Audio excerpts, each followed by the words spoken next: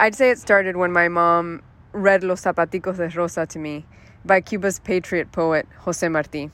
I'm Cuban-American, or American-born Cuban if you want to call it that. She read me that poem when I was around 3 years old. Los Zapaticos de Rosa is about a girl on the beach who gives her shoes away to another girl who's sickly and poor. The poem is long. It's pages and pages long, and I loved it. We underestimate our kids when we think they won't sit there and listen to such lyricism when really they've been swimming in amniotic waves of rhythm from the moment their hearts started beating.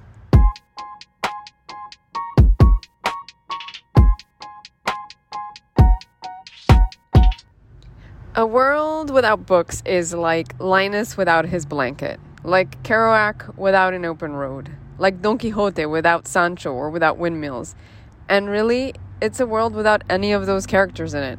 How horrible is that? My name is Vanessa Garcia, and I'm a writer, because I've lived in a world of books ever since I can remember.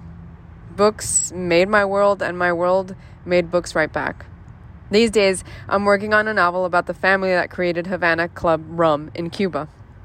I'm also working on TV and film, both for kids and adults. I just wrote an episode for Sesame Street, and doing that was like talking to an old friend. It was like, hey, Oscar, remember me? You're just as stinky, just as grouchy, and just as wonderful as I remember you, and now I get to give you words? Whoa. If I had to say where it all started, I'd say it started when my mom read Los Zapaticos de Rosa to me by Cuba's patriot poet, José Martí. I'm Cuban-American, or American-born Cuban if you want to call it that. She read me that poem when I was around 3 years old. Los Zapaticos de Rosa is about a girl on the beach who gives her shoes away to another girl who's sickly and poor. The poem is long. It's pages and pages long, and I loved it. We underestimate our kids when we think they won't sit there and listen to such lyricism when really they've been swimming in amniotic waves of rhythm from the moment their hearts started beating.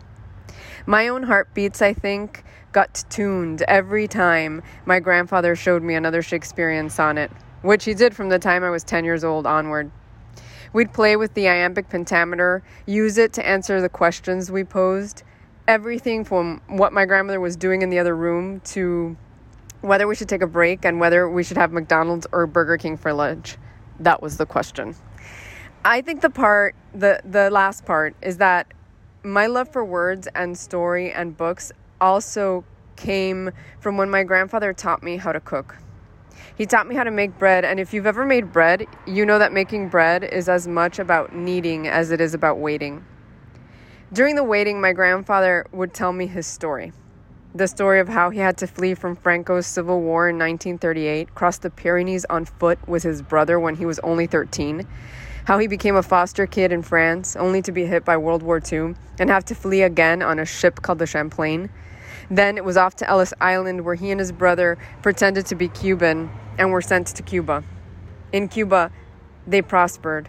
They thrived, met wives, had kids, until Fidel Castro marched in and destroyed everything they'd rebuilt. Those stories became books in my head. Now, my sister and I are writing the story of my grandfather's life in a feature film. Hopefully, you'll get to see it soon.